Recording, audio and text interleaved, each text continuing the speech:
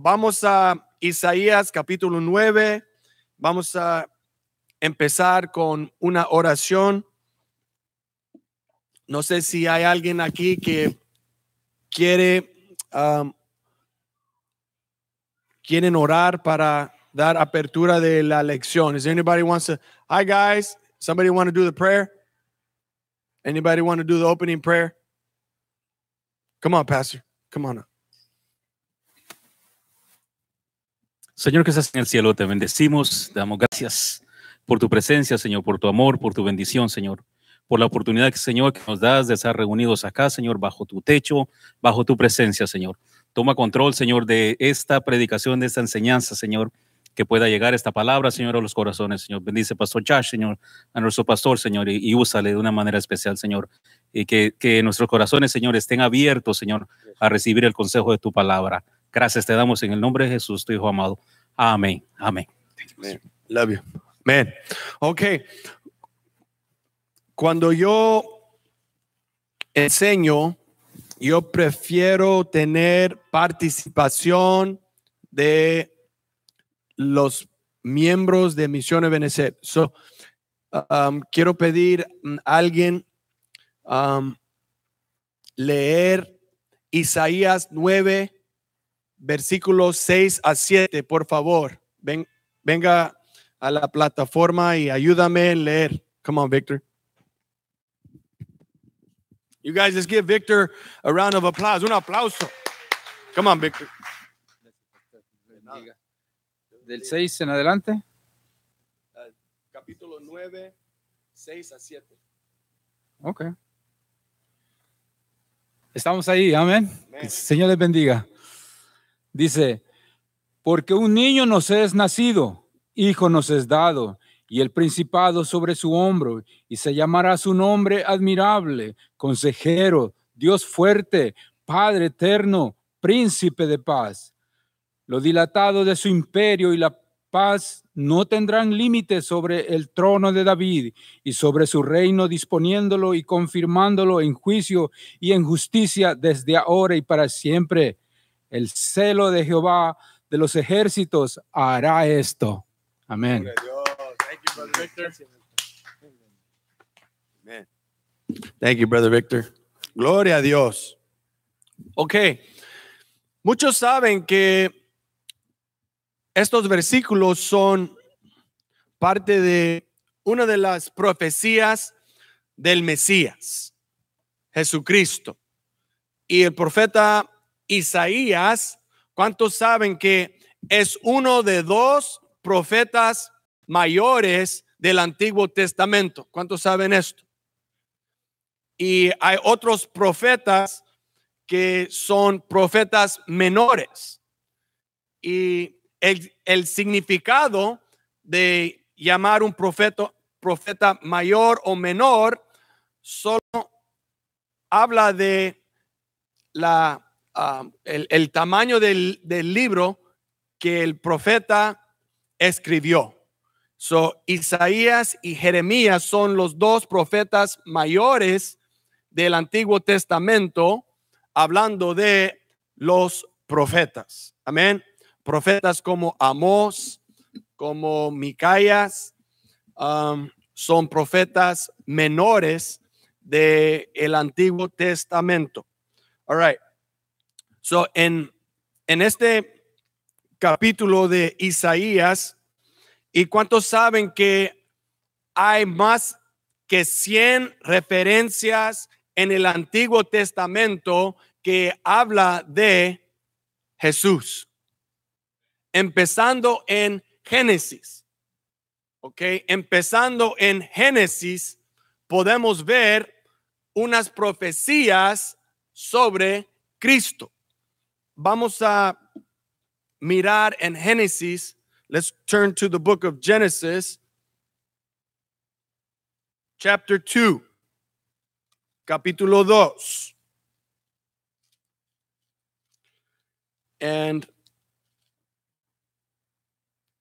uno de mis mentores en el ministerio es Pastor Isaías Guajardo.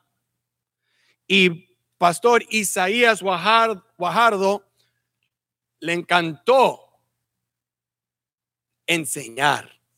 Y él tenía un libro con todas las profecías de Cristo en un libro gigante así, giant book. Y cada año él me prestó su libro para ayudarme en todos los sermones y enseñanzas que yo di. Pero mire, vamos a ver aquí en capítulo 3,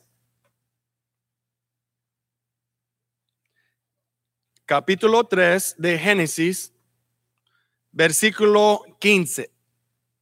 Chapter 3, verse 15. I don't know if our text can assist us in putting it on the board. You got it? All right. Thank you, Richard. So in Genesis chapter 3, verse 15, look what it says here. This is a messianic prophecy that we need to understand, and it sets the tone, okay? Esto nos ayuda a empujarnos en la dirección correcta cuando estamos hablando de Cristo y el Mesías. Mire, versículo 15. Pondré enemistad entre tú y la mujer, y entre tu simiente y la de ella. Su simiente te aplastará la cabeza, morderás el talón.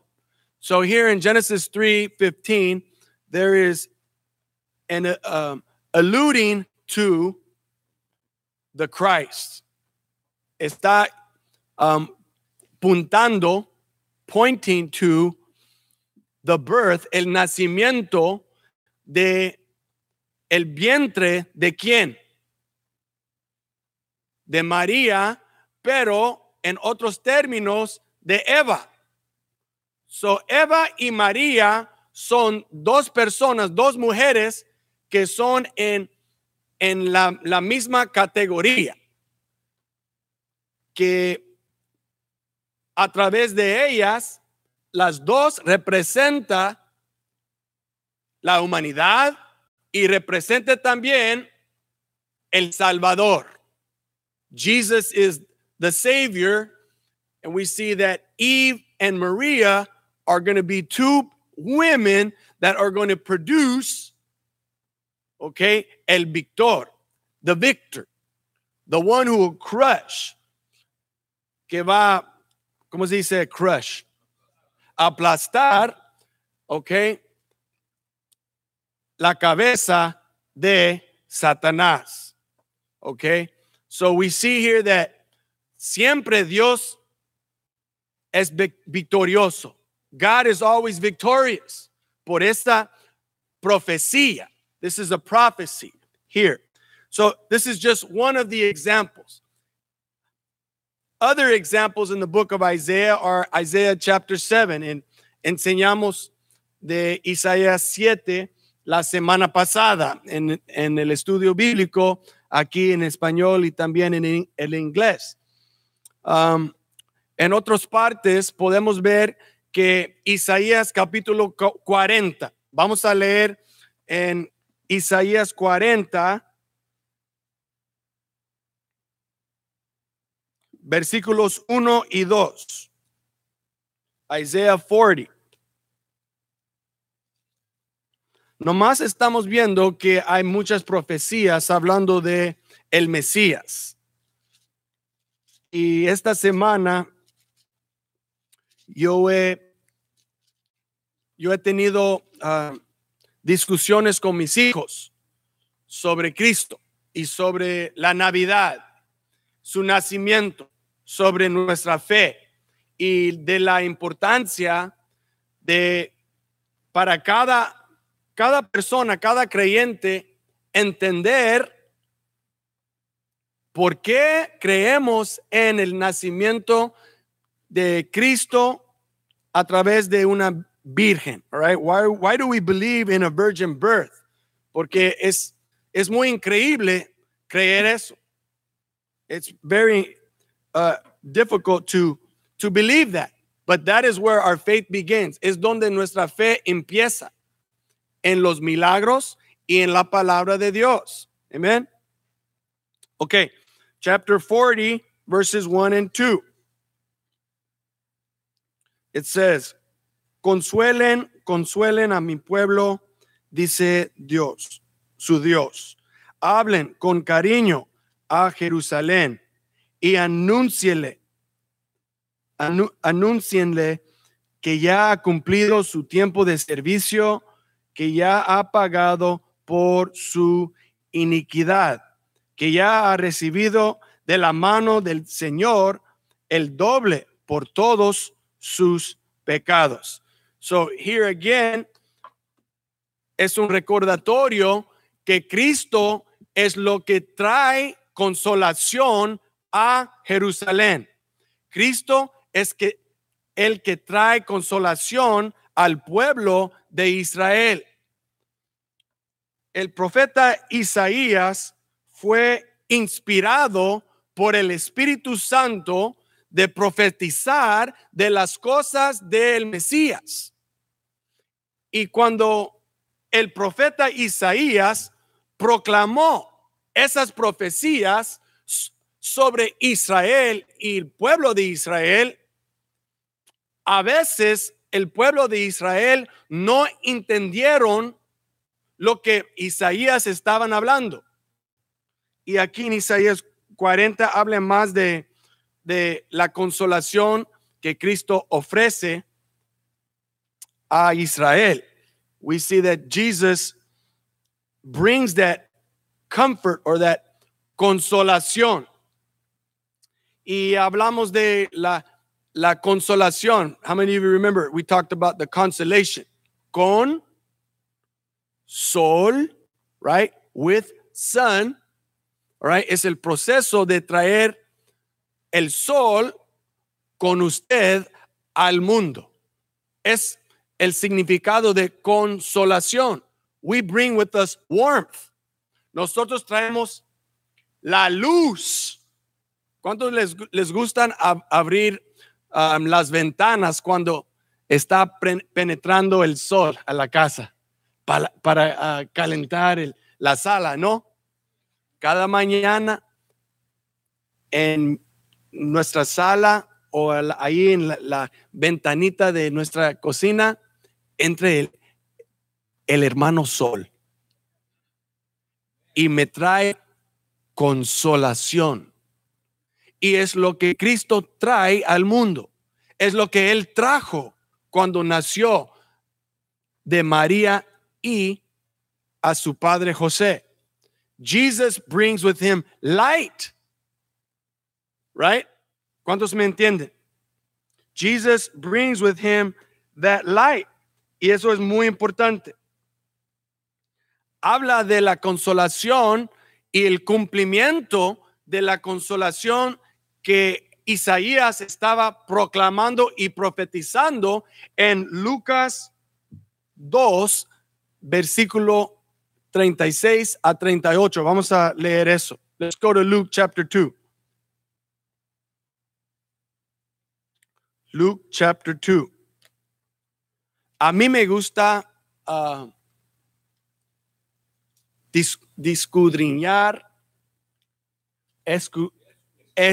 escudriñar las escrituras, tomando el tiempo y mirando los detalles de la palabra de Dios, porque para mí es algo intelectual. It's an intellectual experience, una experiencia intelectual. Y cuando nosotros sabemos lo que estamos diciendo, cuando nosotros sabemos lo que creemos, podemos compartir con otros. Right? So, el otro día pregunté a Judah, ¿cuántos libros hay en la Biblia? Y digo, no sé, Daddy. I go, bro, tienes que saber cuántos libros hay. Necesitas saber cada libro del Antiguo Testamento y también del Nuevo Testamento. necesitas estudiar y memorizar esos datos de la Biblia. Es importante para el conocimiento, porque cuando nosotros sabemos la palabra de Dios, nos trae confianza. Nos trae, it brings us how do I say? Oh yeah, I already said confianza, like a confidence in what we believe in what we share. Pero vamos a ver Lucas 2, 36 to 38, 36 a 38.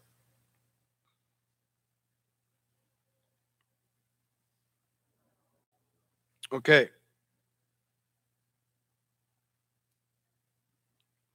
Había también una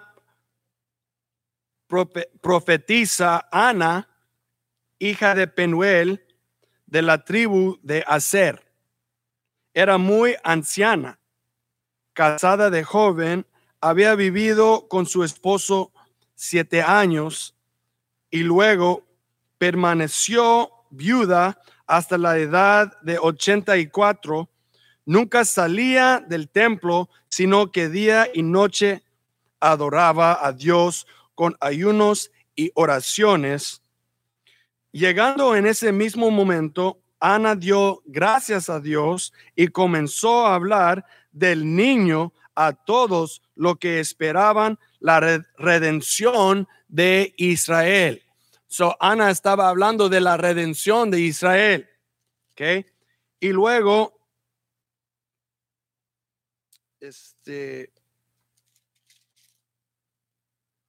let us read now. Okay, versículo 29 de Lucas 2. Según tu palabra, soberano Señor, ya puedes despedir a tu siervo en paz, porque han visto mis ojos tu salvación, que has preparado a la vista de todos los pueblos, luz que ilumina a las naciones y gloria de tu pueblo de Israel. So aquí en estos versículos podemos ver el cumplimiento de las profecías de Isaías capítulo 40. Es importante para nosotros conectar el Antiguo Testamento con el Nuevo Testamento. No son separados del uno al otro. They're connected. Están relacionados, conectados en la misma historia de Cristo. ¿Ok? Y cuando nosotros podemos confiar en esto, we can lean and trust on that. That is what gives us the power y la autoridad que nosotros necesitamos en Cristo. Ok, ahora regresamos a Isaías 9, versículos 6 a 7.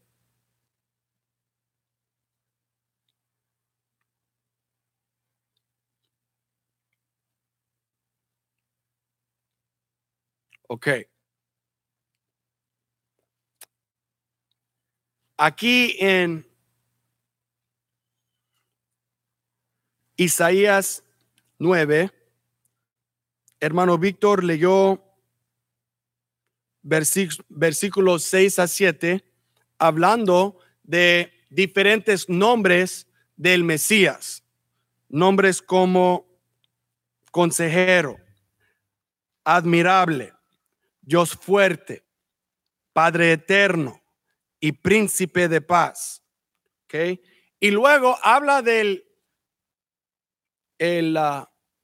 gobierno, ¿okay?, del pueblo de Israel, the government of the people of Israel.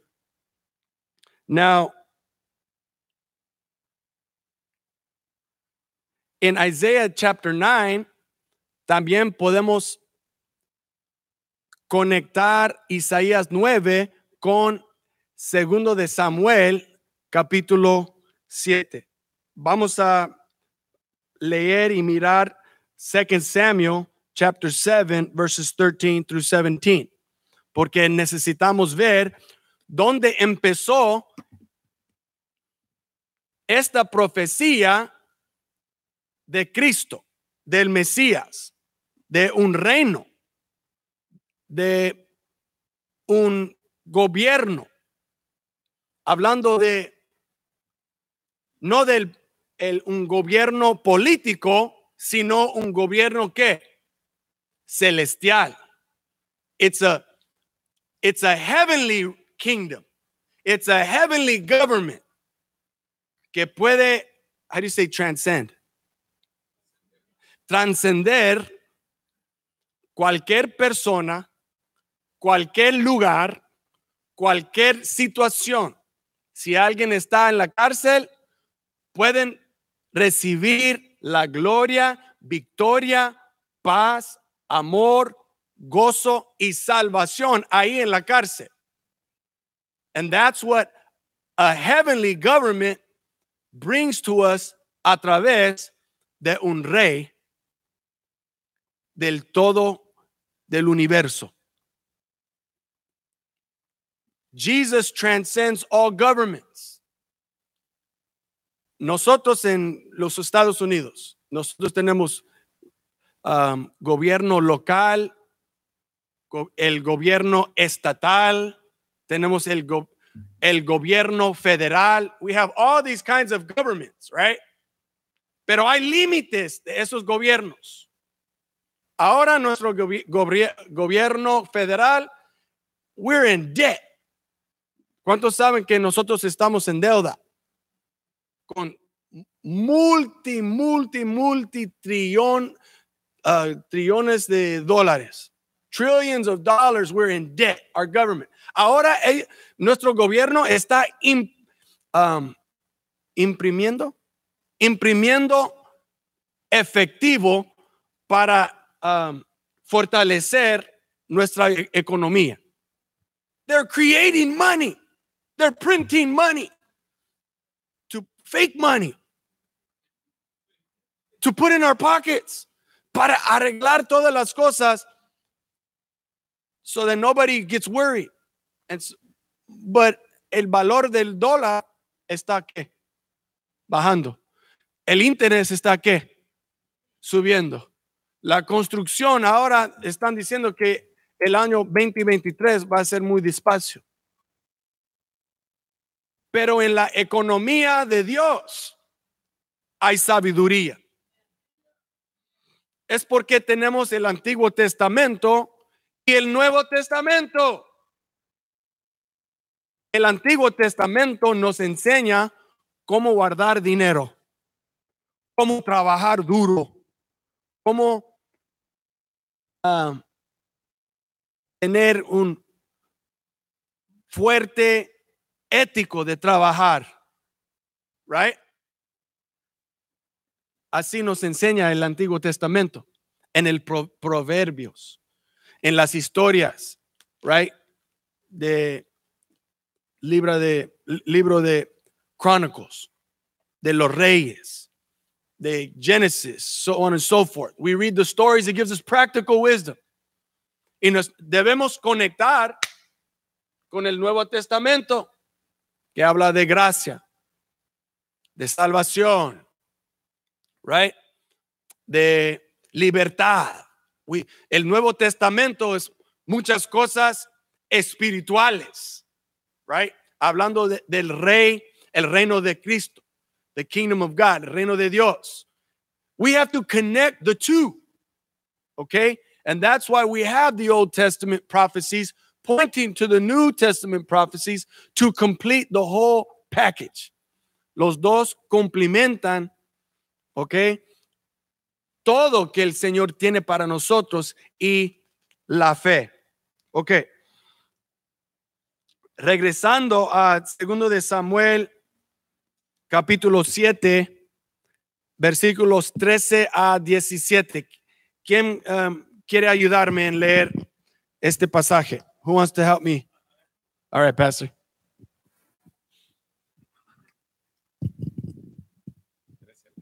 Yeah.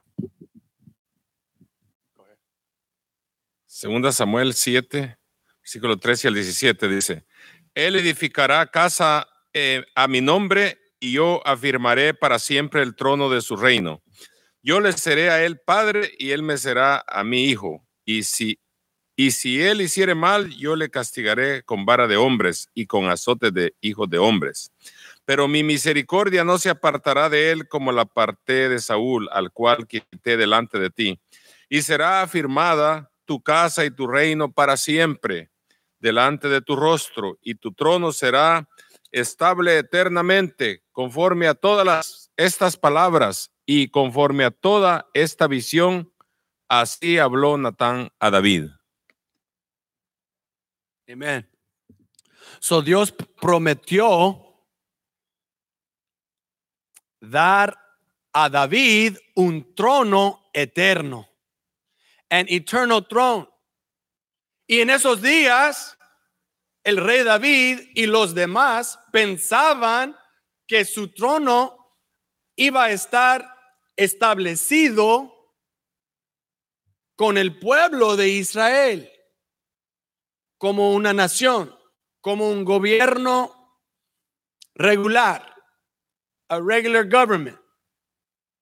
Pero no era así.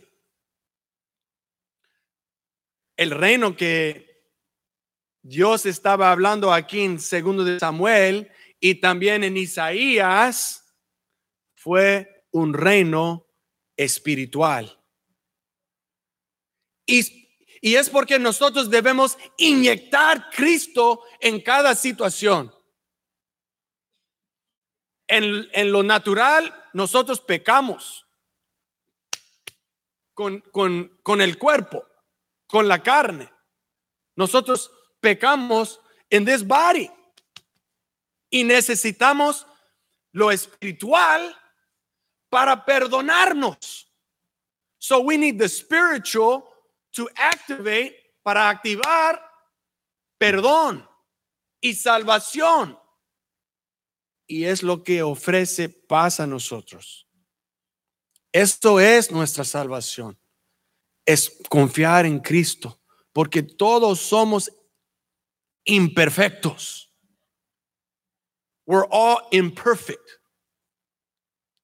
Nosotros como imperfectos necesitamos un Salvador, ¿quién?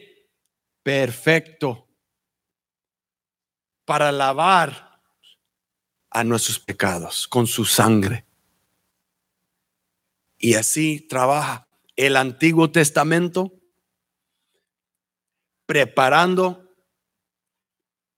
en inglés, the stage, preparing the stage, preparando la plataforma para Cristo, para elevar a Cristo.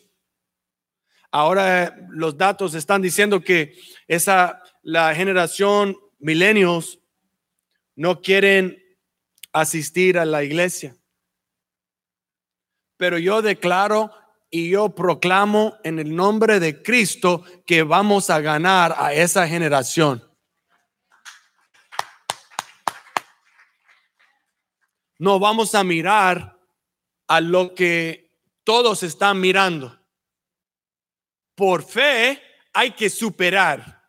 Por fe hay que declarar en el nombre de Jesucristo, por la sangre de Cristo, que Cristo, Él va a alcanzar a esa generación. Jesus is going to be the one to do it. Y nosotros somos parte de su plan de redención. Entonces nosotros estamos cumpliendo las profecías del Antiguo Testamento en servir a Él. Nosotros somos parte del plan de Cristo. We're part of His plan. We're part of the Bible. Somos parte de la historia de Dios. Mire, aquí tenemos un Jesús. Praise God. We have Marías. No, I'm kidding. But no. Nuestros nombres están escritos en la historia de Dios. ¿Cuántos recuerdan lo que Cristo dijo en Lucas 4? Cuando él salió del desierto lleno del Espíritu Santo y el poder del Espíritu Santo. Él entró a la sinagoga y ¿qué dijo? Él leyó Isaías 61, abrió el scroll, ¿cómo se dice scroll? Rollo, y leyó Isaiah 61, and he said, how do you say in your hearing? En tu oír, la palabra de Dios está cumplido. In your hearing, the word of God has been fulfilled. Wow! Jesus said, in your hearing the word of God is being fulfilled. Right? Y el rollo de Isaías fue escrito 700 años antes de Cristo. It was written 700 years before Jesus. And yet he was still living out the word of God. Aquí, Pastor Caesar leyó en 2 de Samuel 7, 13 a 17, que Dios estableció el trono de David para siempre. Y fue establecido a través de su hijo, how do you say, de linaje, his son of his lineage, de su sangre. Praise the Lord. Pero más que eso, no fue la sangre de David que nos redime, es por la sangre de Cristo. It's for the blood of Jesus that he cleanses us and that he washes us. And so, entonces,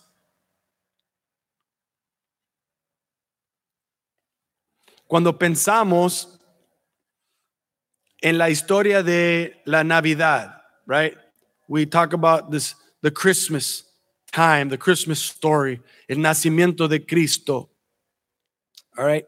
Hablamos de una situación imperfecta, pero redimido por uno que es perfecto. Okay? La palabra perfecto, quiero hablar un poquito de esto. La palabra perfecto. ¿Alguien sabe lo que significa perfecto? Amén. Mire, per significa complete, completo, algo completo. ¿Ok? Y la palabra facere significa a hacer algo, to make or to do. So the word perfect, per facere, significa to make whole, to make complete. So nosotros como imperfectos estamos hecho perfecto en la cruz del Calvario. Pero si estamos pensando lógicamente, no podemos llegar a la cruz si no pasamos por el nacimiento de Cristo, poniendo nuestra fe en Cristo, en su nacimiento milagroso, en su vida, en su ministerio, en la crucifixión, y luego no paramos ahí. Debemos ¿qué? Terminar en la resurrección. So, el nacimiento de Cristo para el creyente es uno de los eventos más importantes de la fe. It is so important to our faith. Porque hay muchos teólogos, hay muchas personas que están tratando de argumentar que Cristo no era una persona real. That Jesus was not a real person, solamente es una figura. He's just a figure or a figure of speech. Or solamente es una persona espiritual para un libro espiritual y no histórico. Pero podemos ver en libros como los libros históricos de el historiano Josephus, no sé cómo decir Josephus. Josefo escribió de la historia del Imperio Romano y ahí podemos ver los dos tracks de la historia que está describiendo Josefo y también la historia bíblica que nosotros tenemos aquí. So the two run concurrently, running side by side. And that brings validation to many of the historical points of our faith. All right.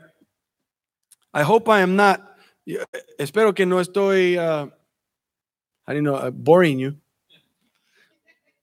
Pero eso se llama un estudio bíblico. It's a Bible study. So it's important for us to write notes if you can, if you want to, or just listen intently. And if you need to take a little siestecito, take a little nap too, all right? I know you work hard. I won't take it personally, all right? Como mi papá. Despiértate. Ponga atención. Mi papá, ¿no? Oh, no, right? We're here, though. We're here. Estamos aquí. Okay, all right. We're going to finish right here. 8 o'clock's coming, 3 minutes. Okay, Jesus, who was perfect, he was made perfect. Significa perfecto. To make whole. To hacer completo. To make complete. Jesus nos hace completo. Su obra nos hace completo. He makes us complete. Okay? La familia, la Santa Familia, the Holy Family. Hay una iglesia en Wilmington que se llama la Santa Familia. ¿Cuántos saben de eso? The Holy Family. En esos días no era una familia santa. Era una familia disfuncional. Personas condenando a María por ser embarazada afuera de su relación con José, right? She was the object, el objeto de juicio, judgment. What are you going to say? De crítica. Thank you, Pastor. She was the object of all this. Y José, wow, escandaloso, porque él aceptó a María así, embarazada, cuando él todavía no lo ha tocado. He didn't even touch her. La Biblia dice que ellos no conocieron todavía. No se conocieron. Right? They didn't know each other, Osvaldo. They didn't know each other, if you know what I mean. Okay? They didn't know each other until after Jesus was born.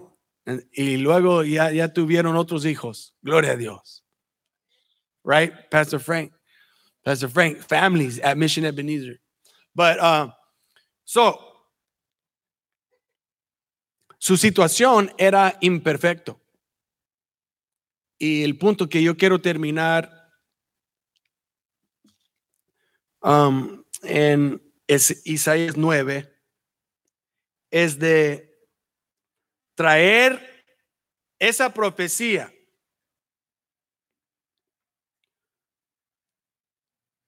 y la creencia, the belief que Cristo fue nacido y Él es el niño que está hablando Isaías. Jesus is the child that Isaiah is talking about. Right? La soberanía reposará sobre sus hombros.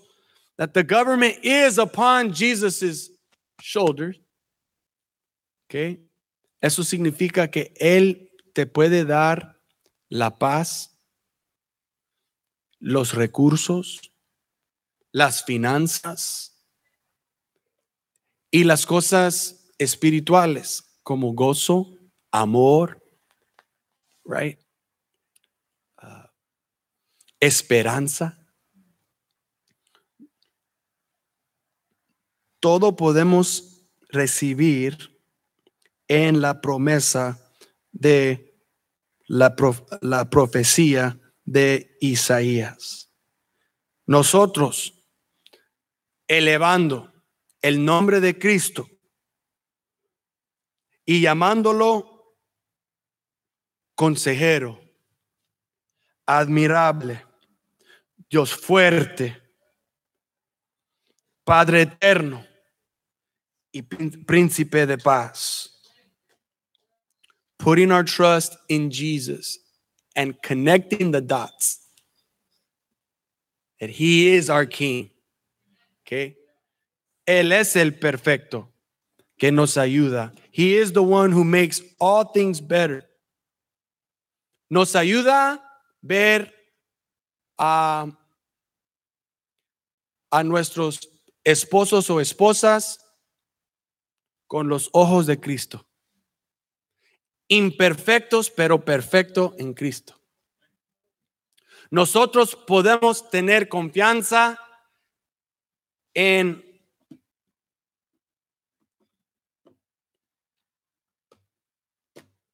quién somos como familias. No perfectos, pero perfectos en Cristo. Bajo la sangre de Cristo. Amén. We're made perfect. Cada situación no es perfecto. Every situation isn't perfect. But that's why we have grace. Tenemos la oración. Tenemos paz. Y podemos extender la gracia que Cristo ofrece a nosotros a otras personas también que nos ofenden. People that offend us. A nuestros jefes, a veces necesitamos perdonarlos. Por favor, Pastor César, perdóname. But we see each other with the love of Christ y el gozo de la Navidad, el amor de la Navidad. Jimmy, cuando tus clientes no le gusta el trabajo o ¿cómo se dice? How do you say the estimate? El estimado, gloria a Dios. We do the right thing. Hacemos lo correcto en Cristo, haciendo cada situación perfecto con Él. Con Él. Amén.